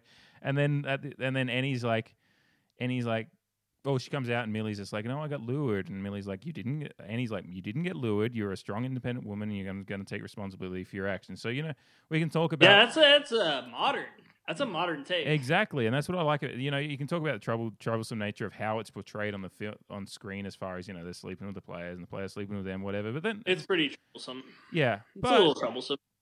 Well, I look at the film like with the opening monologue with that. It's very much. It's a surprisingly. I'm trying to work out the way to put this without being too. It is 2020, so let's not get canceled. No, it's nothing to do with the women and men thing. It's a very. I'm trying to think of the way to put it without being too on the nose, but it's like there's an atheistic nature to it. It's just like this is just humans being humans, and they're not. Yeah, you're right. What is? Yeah. It's just there's no like they mentioned she just casually says, "Oh, I've tried all these religions, they weren't for me, whatever, and I believe in the Church of Baseball, and we're going to sleep with the guys if we want to, and if we don't want to, we won't sleep with them." Like they're making their own decisions. The like nomadic. Yeah, I don't know. I can't find the word. It's just for a 1988 film about baseball, which, like you said, baseball is very much ingrained in American culture, which is patriotism and Christianity to a certain extent and whatnot. The film doesn't lean into it's just guys being guys, girls being girls, imperfections and warts and all. They're not commenting on anything in particular about it. It's just, and Ron Shelton said it's just like life. We had the women around there and there was a lot of strong women around too. It's not saying these girls are floozies. They're making their own decisions and whatever. And it just is life. And that's what I like about it. It's not commenting and criticizing anything about the lifestyles of all these people. It's just saying this is what it is. They're making their own decisions. There's no, that's what I like about it. It's imperfect, but it's not. They're not really criticizing anything apart from just capturing life in this particular way that they've seen it. Yeah, and I think it really fits into the modern world, especially. Like, I mean, when it was made, that's so far ahead of its time on how women have taken all the power back with whether it's relationships or sex or anything, and like as they should, and it's great. But like that wasn't the case in 1988. So the way that this is written, the way that it happens, and like Millie, like they probably could have like. There was probably a few things they could have done to make her. I don't know. I feel like they are trying to at times like to demean her character. I guess not demean her character per se, but she's a bit no more use her as a laughing. She's a bit more of a caricature of a ballpark girl, I guess. Yeah, but she's not like your typical ballpark girl either. And again, this is 1980. I'm not talking about now. Yeah. So let's get that clear. But like her dad probably owns the team or a stake in the team, and so he donated the scoreboard. She says I know scoreboard, yeah. But you can guarantee that the scoreboard's a piece of shit too. So you probably get like what? It's next to the bowl. It looks like a piece of shit. Well, the coach says he's like, we don't need it anyway. We're not scoring any runs. Not scoring any runs. Yeah. So yeah, I mean, it's kind of a plot point and like I don't know. It's kind of a cheap laugh, I guess, to have to end up setting her up with the Christian who can't even handle like a fake bride and groom fucking on his cake. He does laugh. He does laugh about it, like kind of like he's like But he also says like, "Oh boy," like he's Annie and crashes unhooking his garters. So like, I don't think that marriage lasted very long. But that's fine. She at least taught him a little something about the real world. I think because Billy is he's not cut out for the real world when you find him. Yeah. Well, what I love about there's one moment in the film that when while they're listening to Crash's game where he gets tossed and Millie Millie kind of says do I deserve to wear white and he says oh honey we all deserve to wear white. I love that because that is a very much a pro-feminist a very like just a confident, not like a feminist. Like some people take feminist the wrong way too. So I'm trying to think of the right way to put it. But just a very you got it. A positive feminist way of just saying, hey, like no matter what you've done, as long as you've been positive. Yeah, yeah. It's just like saying, nothing you've done is you've just not done what your Christian upbringing says you should have, but you haven't done anything wrong at the same time. So you do deserve to wear white because you've got a good heart and are a good person. And I love that. And that's, again, in 1988, I can't imagine that was too much of a thing that was in major films starring Kevin Costner, Susan Sarandon, and Tim Robbins. Like that is an underrated piece of dialogue. And you know, again, the script was nominated for an Academy Award, so I'm glad it was. The writing and the way it was written was rewarded the way it was. Should have won. I also like the juxtaposition. I don't know what movies it was up against either. Rain Man won, so fuck that. That's not bad. Charlie Babbitt, that's not bad. But I like the juxtaposition of that scene though, where she's like, "Do I deserve white?" And then a little bit later, they're listening to the radio, and they both know that Crash called him a cocksucker, but she still said it. And the fact that she says like cocksucker, like in '88, like her wearing a wedding dress and saying, He must Crash have called him cocksucker. It's like, yeah, you deserve to wear white, Melanie. Love you to death. He must have called him a cocksucker. Yeah, she's so nice. Like, yeah.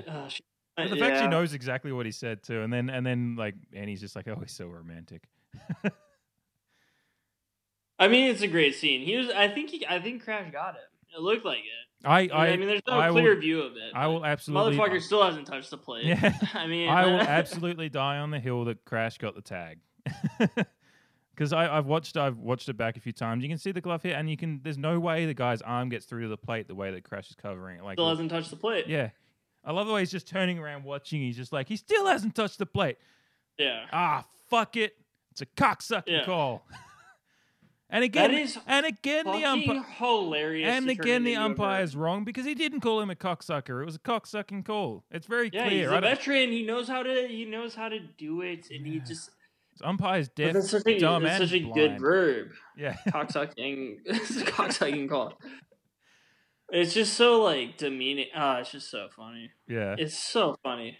You spit on me. I didn't spit on. That's the whole way. They're both. That's the funny. Like, that's one they're of my. Also like mocking that stuff because it. Yeah, the little bumps, and then when the manager runs out there after, and he's doing the sideways real, hat. Yeah. Sideways hat so he can get closer to his face. I love it because as soon as he starts diving out of the dugout, he flips the hat backwards. He's like, fuck. And he's like, fuck. Everyone's just swearing and carrying on. And he's just like runs out. He's doing the real exaggerated manager bumps. Like, again, audio medium. I don't know why I'm doing it. But for Shay, he's just doing I'll take it. He's got the chest puffed out and he's just doing He looks great. Yeah. The whole scene is like when I was talking earlier in the first half of the pod about great just sports scenes, baseball scenes, that whole... And that goes for like when you watch the full sequence through from right when the Crash didn't want to play in that game anyway. Yeah. Well, fuck that game. It starts at the convention on the hill is like the start of that. Like that whole scene is just such a brilliant 5 minutes of film. Like from the convention on the hill to then, even just when the bill gets popped out and like Crash is calling for it at the plate and it gets tossed in and that's just a great moment of action for the scene. But then all the stuff that subsequently comes after is just brilliant. It's just great 5 minutes of movie in a movie. Oh, go ahead. Just in a movie that is all around great. That's a particular highlight. And then just him in the shower with the high life. Slow zoom out, like it starts in on him and just zooms out. And it's just him. Slowly. It's him just going, "What the fuck are you doing?" Yelling at an umpire, calling him a cocksucker when he wanted it. Like you're acting like a little like. It's just another like station on him and Nuke crossing over. Yeah. I don't know.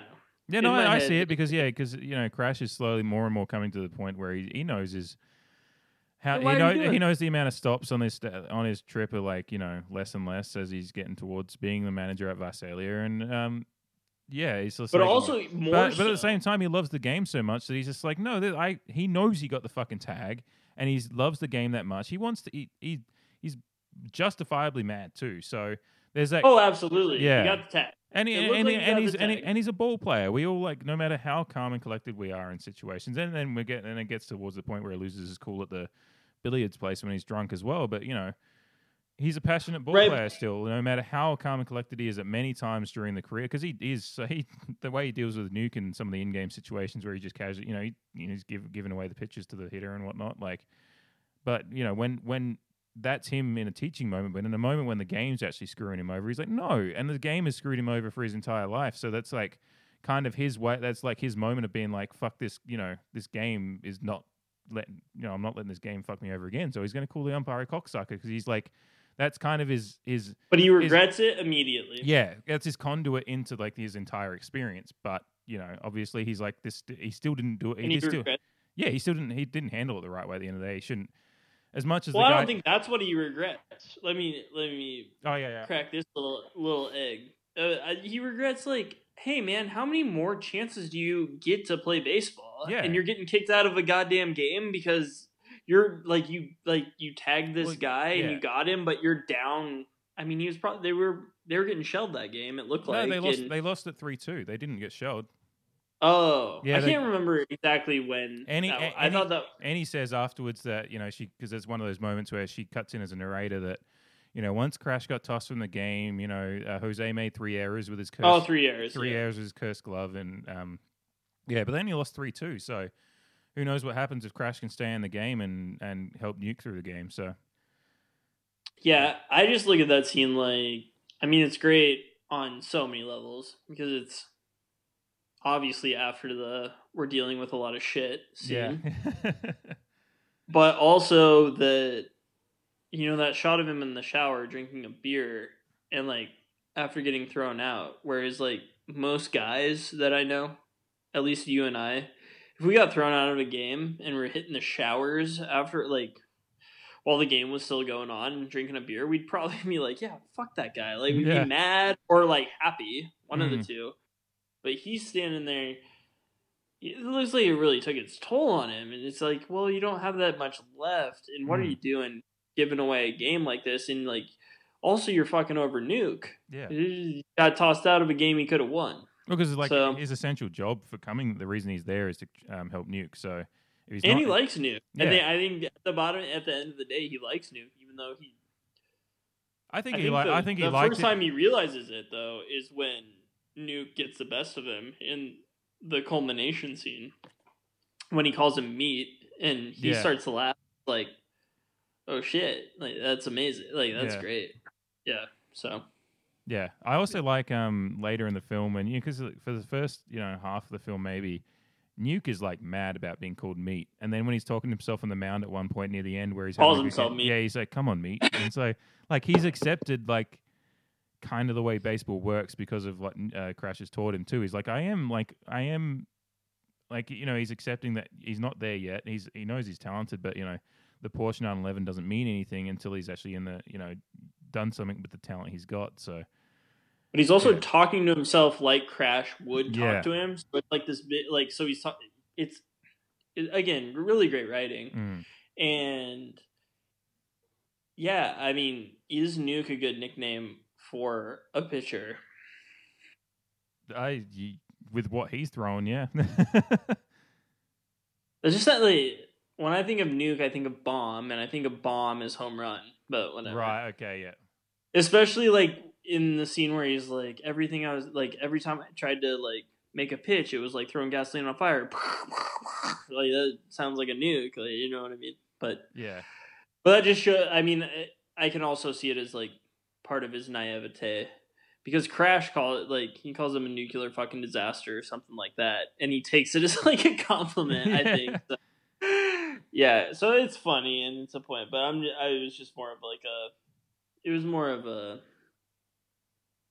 tongue in cheek question of is Nuke a good nickname? Yeah, I guess with his it's more like it just makes sense for him. Like it does, like it did work, and it's prefaced by like. Because Annie says he's like a regular nuclear meltdown, like, and then... That's what it Crash doesn't say that? No, it's Annie. She's like, because he's just like sitting there, when they're both sitting there on the couch and like, they're talking about molecules and shit. And then Nuke's just like, so is someone going to go to bed with someone? And she's like, oh, well, you're just such a regular nuclear meltdown over there, aren't you? And, and then the next I have to assume that was pretty close to after 3 Mile Island here. So that's funny. Well, yeah, because then that's right after that's where Crash's speech comes and they end up banging, and he comes in the next morning and says that he says his nickname. Did they bang? Sorry, no, they didn't. Well, no, he said they didn't bang. He read poetry all night. Which is more tiring. What do you think she gave it? I don't know. She tied him up. No, but he said he's laying on the thing and like, because Larry goes, oh, so he does say we didn't fuck. He says like she just read poetry all night, which is more tiring than fucking. I mean, I don't know. Yeah, sure. Yeah. Haven't done either in quite a while. So, no, I'm kidding. Oh, so you read poetry. That's good. Yeah, that's good. Good for the soul. I guess we can the third act of the film. I know you've stated your opinion of not being a big fan. Yeah, I've softened to it in my old age. I have, but when I was younger, I just thought it was, especially when I was playing baseball, I thought it was supposed to be about baseball, and it was supposed to be about, again, I already said this, but the cyclical nature of baseball is that it goes from spring to fall. It's supposed to go from life to death. And I also I don't know, I think the movie could have been better if when Annie's walking back from that rainout at the end of the film and she's wearing the umbrella, she's walking up and she sees the back of Crash. I think it could have been more effective and better and more true to the characters if she sees the back of Crash, but then walks up to her porch and it's a figment of her imagination. Because that's what she wants. Yeah, I guess to me that would have been too jarring to me in a film like that. I'm not exactly sure how I would have dealt with that being because it's so much ground. I mean, I know there is one dream sequence with Nuke, but then that is kind of like it's not really a dream sequence though. It's just like a figment of your imagination. Yeah, no, something you wish would happen and then it ends.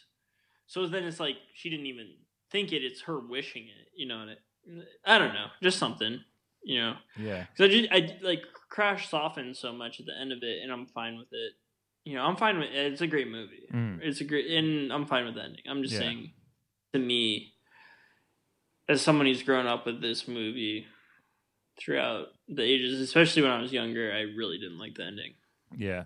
See, I don't mind it. I think this was a hard movie to end because the movie itself kind of half ends when Crash and Nuke part ways and Nuke goes to the bigs. Exactly. That's kind of. But then this movie again was so much more than baseball, and Crash was there was right from the start of the movie. It's set up that this relationship between Crash and Annie is something different. Like Annie even says when he walks out and she's my no. Yeah, well, and then she says no one's ever turned down a date with me, and she's fascinated by this guy. And good for you, Annie. Get the fuck out of here. Fuck that shit. Yeah, no, it's a rare. How does it feel, Annie? You're using these. Well, she's not using them, but it's like. But they play. They both are infatuated with each other, even though they're trying to. She's trying to go through her usual routine, even though it's she's clearly got something for Crash more than Nuke, but Nuke's the one she chose, and she's monogamous. Well, Crash kind of helped choose it. Yeah, well, I'm not interested in anyone. But she fucked it up. Yeah. But. He even says, I'm not interested in anyone that's interested with that boy, but then the next day when she sends the note down, that's another great scene, by the way, when he just grabs the note. Scene. Let's fuck this time. I think well, it says let's fuck. Watching it last night, I think it says, because she says, let's meet at the batting cages at 1 or something like that. And he's like, I think it looks like he says I watched it a couple times. I think he says let's fuck whenever. I think is what it says. I thought it says time. I thought it says time at the end though, and there's one word missing. So I was like, I thought it said let's fuck this time, maybe. Maybe. Yeah. I know. It says let's fuck, and then I love how the kid hands the note to Millie, and Millie just reads it with kind of a smile and says, "Oh, he says let's make love." Oh my! Oh my! Says he wants to make love to you. Oh my! Yeah. Don't ask it. Yeah. Don't tell it. Whatever. Baseball is so. After a strikeout, you don't want it. Testosterone's flowing, especially if you're Crash Davis. Yeah. So the third act of the film, I think I actually enjoyed it more these last couple of rewatches than I ever did before. So we're softening. For some reason, I always thought the scenes where they're banging in the bathtub and whatever went for ages, and it's actually just a little. And I love when they're sitting in the kitchen. It's gratuitous. Yeah. At a point. No, I'm sorry. And I Not. think he lost the plot a little bit because he didn't have he couldn't make it more romantic than it is. So it's like, I don't know. It's not terrible. Her like sitting on the ground with all the shit that Crash left and like cats eating it and stuff. Not good. Who's that for? What's like? Yeah, she was probably pretty broken up, but like. Oh, she seemed happy. She grabs like the end of what I assume is a joint, and lights that back up. It seemed like a joint. Yeah, now that I'm you don't pick like, up. Why would you be that excited about like a butt of a cigarette? Yeah. So she looks pretty happy, and then she's just I think that scene's kind of just showing that she's kind of just like this new phase of life is starting, and she's just like not sure what to do. So she's just like lost in this moment a little bit. I'm not exactly sure, but that's how I took it. Was just that she's like, Crash has left, and she's because she then says when Crash comes back, she's like, I'm giving up, not the baseball, but the boys. So that's between Crash leaving and him coming back. She was in that process of realizing that she's come to the similar to Crash in his career is, hit his last home run and quit. She's come to the end of her time when she can actually realistically do what she's doing because she's realized she can't actually keep her feelings out of it anymore because Crash has meant more to her than she ever thought someone in that world would. So, yeah, that's kind of how he challenged her as well. Yeah. He's like, who are you? Yeah. It's like such a question that she has never been asked because she's dealing with young minor league baseball players. Yeah, she's never had a guy either going up or going down. Yeah, I mean, in their careers, and she's never done like no one's ever asked her who are you? Like that's such a strong question to ask somebody, like especially the way Crash asks it. Mm. Like, who are you? The way is like, oh man, it's like giving me chills right now. Yeah, like, that's probably. Because that's our fourth movie that we did. That's the apartment. Because that's really stood out to me. That's at his apartment, right? When that's happening. Yeah, he's like, because she storms in, just all horned up, and starts yelling at him about all this stuff, and he's like, well, he changes. You can see how her face after because she says, "Oh, he breaks her." Yeah, I mean, not like again, not in a negative way. He just changes. He makes her realize that she's contradicting herself half the time with all this shit that she's doing, the blocked eyelids and Galapagos Islands, and she thinks she's like, look, I love Annie and she's smart and everything like that, but she thinks she's smarter than she is, or at least she uses her smarts to take advantage of people who are not as smart as her, I guess. And so it's like, you think you're extremely smart when you're teaching all of these minor league baseball players about Walt Whitman and whatever. Yeah. But what do you have beyond that? You're a college teacher. You're a college professor. Or you're at a junior college or whatever they say. Yeah. Part-time. Teaching English 101. Yeah. So that kind of makes her realize she's a little full of herself, where she should there are people that are beyond her, and I'm not saying Crash is beyond her because I think they're at the exact same level. And I think she's teaching some things to Crash too, in the sense of there's more he kind of has to accept he's coming to the end of the baseball line, and I feel like they both kind of help each other realize he will give up the game to manage at whatever that shithole is in North Carolina. Visalia, it's not North Carolina. Oh, really? That's California. Yeah. Oh shit. I thought it was in I thought it was in North Carolina. That's there is a Visalia minor league team in Visalia, California. So I'm assuming that was it. Yeah.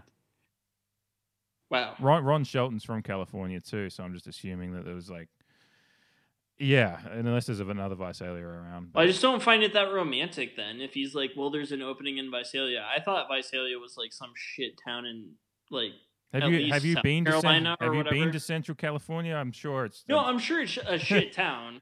If Crash Davis is going to manage I'm just saying the middle of California is a hot desert with No. not much else going on. So it is. Like, I think the entire state of California is shit, except the liberal minds that live there. But I just like that makes it less romantic to me. Then even that ruins the third act, the parts that I like of the third act. Then of like, because he's telling Annie that, but it's like, well, so is it about him going into managing it, or is it about him giving up the game and going with her?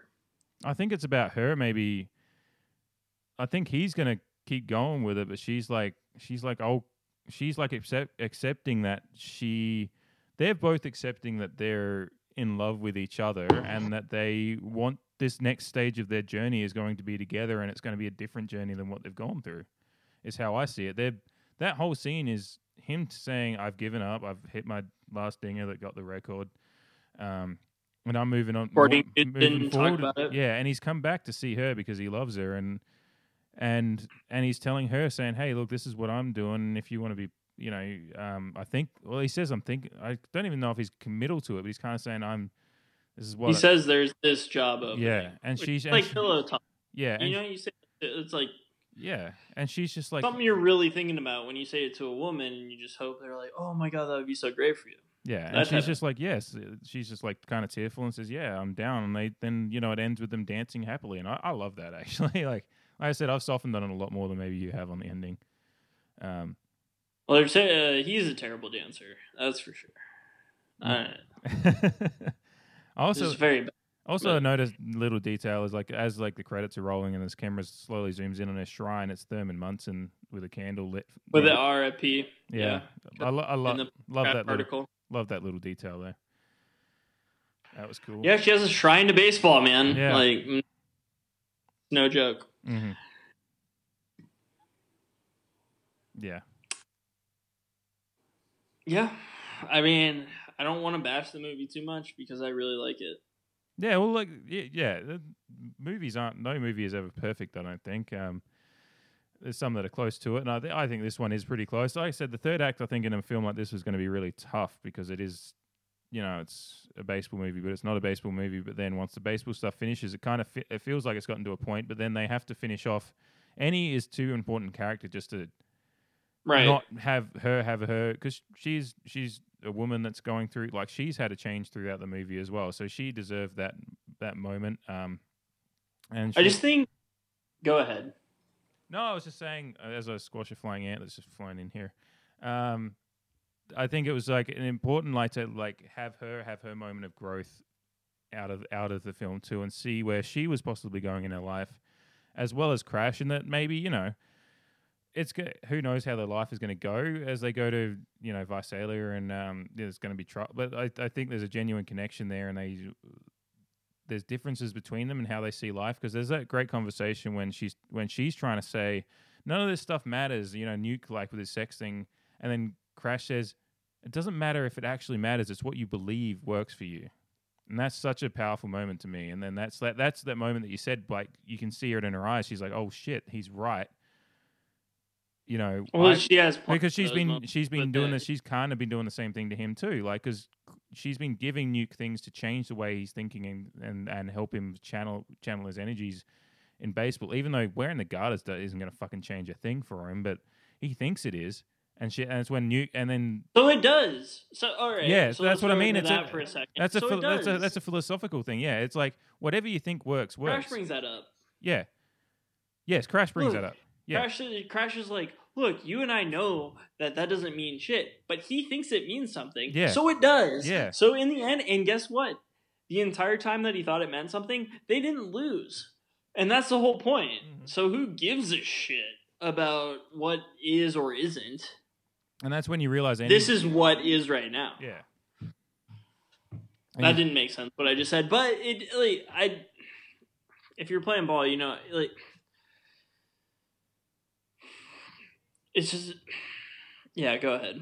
It shows how, like, they've helped each other. Like, Annie was doing the same thing, like giving him little things to do to try and make, and he's like, the breathing out of the right eyelid and his shockers are jammed. It was all stuff that came trying to make him not think. Yeah, but that stuff all came from Annie, which is was what stuff Crash was doing, but she did it better. Yeah, Annie did it. If you're wearing stockings and you're messing with them the entire game, you're not going to think about how you're pitching. You're going Yeah. to think how they feel. And guess what? He pitched really well. And I mean, he's that's just like, part of it. and then when he's talking to himself, he's like, these feel good. That doesn't make me queer, does it? Exactly. That shit doesn't fly in 2020. But like, That is it's also funny. what I meant. Like, it's kind of like the way it's written is perfect though, because it's kind of like how a guy in that situation would think. And then he's like, he throws a good pitch. He's like, yeah, I'm not queer. Yeah. Right, and yeah, it's yeah. So yeah, the whole film, especially is, back there's then, there's but so like much now, like looking at that, it's just like it's so stupid. Yeah. That, like, but that's part of sports, like we were talking about earlier, and we were talking about it earlier. It's like that's just part of sports. Is there is this masculinity thing of Yeah. it's what like that's why this is a sports or this is a movie for sports fans and not a sports movie. Mm. And that's why, like, so much of the thesis of the for film everyone. based around, like, the channeling between men and women and how they, can empower and take the power from each other is just so important because there's the mind games going on kind of the whole movie, and it's not in a negative way. It's just they're trying to help each other, but then they've got to work out the things that they're doing to each other, how they affect others around them. Crash is frustrated, Annie's frustrated, Nuke's just doing his thing. Like, it's just all like, Nuke doesn't think about it at all. Yeah. Yeah, as soon as he gets called up to the show, he's like, "Oh, I guess I'm leaving." And he stops, like, trying to bang her with his old man around the corner. Oh God, yeah. I just really like. I don't like that part of it either. I just don't like the third act, and I mean, you could consider that like the crest of the third act, I guess. But yeah, I'm not saying I I don't- love it. It was like well, I'm not. Yeah, That's not what we're talking about either. I'm not. It's not a battle about. yeah. I'm just saying, like, I think it just ended the way it was flowing a certain way, and kind of like it wasn't going to be the third act wasn't going to be as powerful as the rest of the film, like because Nuke was gone from the third act essentially. He's part of it. He gets called up, and then he's gone from like the final part of the third act with because then it becomes, and it is essentially Crash and Annie's story, and Nuke's just a catalyst for kind of both of them in a way. But Nuke's as much a part of the story too, because it's also the story about him growing into being a big show player, and hopefully his control was better than I'm blanking on the name. I feel bad now. Steve Darkowski, I think it was. Yeah.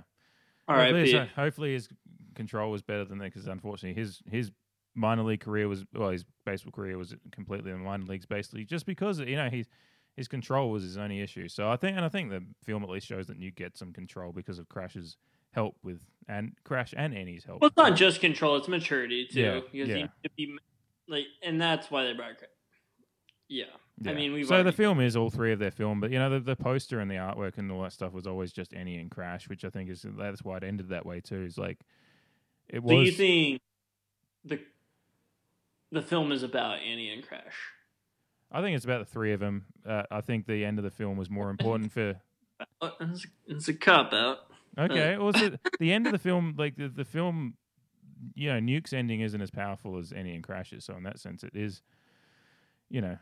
That's what frustrates me about the third act is I think. But what were you going to do with Nuke? Like he's a young player going on the big show. His romantic stuff isn't going to be a thing in his life for the next few years because he's a young hotshot who probably just wants to go around and bang a few different broads.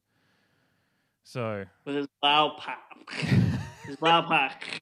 but I think it would have been more powerful. It's a movie about Annie and the fact that Crash isn't there at the end. I think that makes it a more powerful film. Yeah, because I don't think we know who the film is about now, and I think the third act, because kind of like we talked about, the first two acts are about baseball, and the third act's about romance, and there's not enough blend of romance into the first two acts for it. And again, I love this film, and I guess to me there is a bit more because the movie's always like Crash is always kind of even the batting cage scene and all that stuff, all of that. I watched the batting cage scene the other day again, and I was just like, this isn't as powerful as I thought it was. I think it's because Susan Sarandon doesn't actually have a good swing. Yeah. It's like, you gotta get her in a cage for like 6 months before the movie. If she's gonna be giving advice to batters, she needs to have a better swing than that. She's all arms, man. It's not a good swing. And I think there's what I was gonna say was extremely grammatically incorrect. There's a lot of points where Annie, like, where there's, a hole in Annie's roofing that shines into a little bit of, like, that she's a little bit full of shit sometimes. Mm-hmm. And that batting scene is, but, like, so many people are entranced by the charisma that those two have in that scene together, which is off the charts, obviously, because it is that, like, incendiary moment before, like, two people really decide if they're into each other and everything. Well, they already know they're into each other, but whatever. I don't know. I'm just talking right now. I think it's clear we both love it. Like, it's and that's what's good. I love the film. Yeah. There's ways I would improve it, but if I had it my way, I'm sure I'd be complaining about the way that it was when I made it. You know? Yeah. Well, that's the thing. I was like, I don't think it's a perfect ending. I don't dislike it either. I'm just like, I kind of can't think of how I would do it better, in the sense of, just it's nice to see the ending, like them dancing at the end is just a nice warm ending, and I didn't want an unhappy ending to that movie. Whatever an unhappy ending might have been, I didn't want that, because that movie is so, as much conflict as is in the movie between the characters, it's not really negative, harsh human conflict. It's just conflict that human, like, and it's very much, you got to look in. They're all looking into this, doing some soul searching, but it's a fun way. It's a fun look into that stuff as well. And I don't think the way the film ended just felt right. Like, I felt good every time I watched the movie. I just feel good at the ending. Nuke's on up to the big show. And Annie and Crash are genuinely happy, and that makes me happy, because they're both kind of conflicted throughout the film a little bit. So, Crash is dealing with the end of his career, and he's dealing with, maybe she's at the end of her line of doing what she's done for maybe 20 years at that point. I know Susan Sarandon was 40 when that movie was made, so Good God.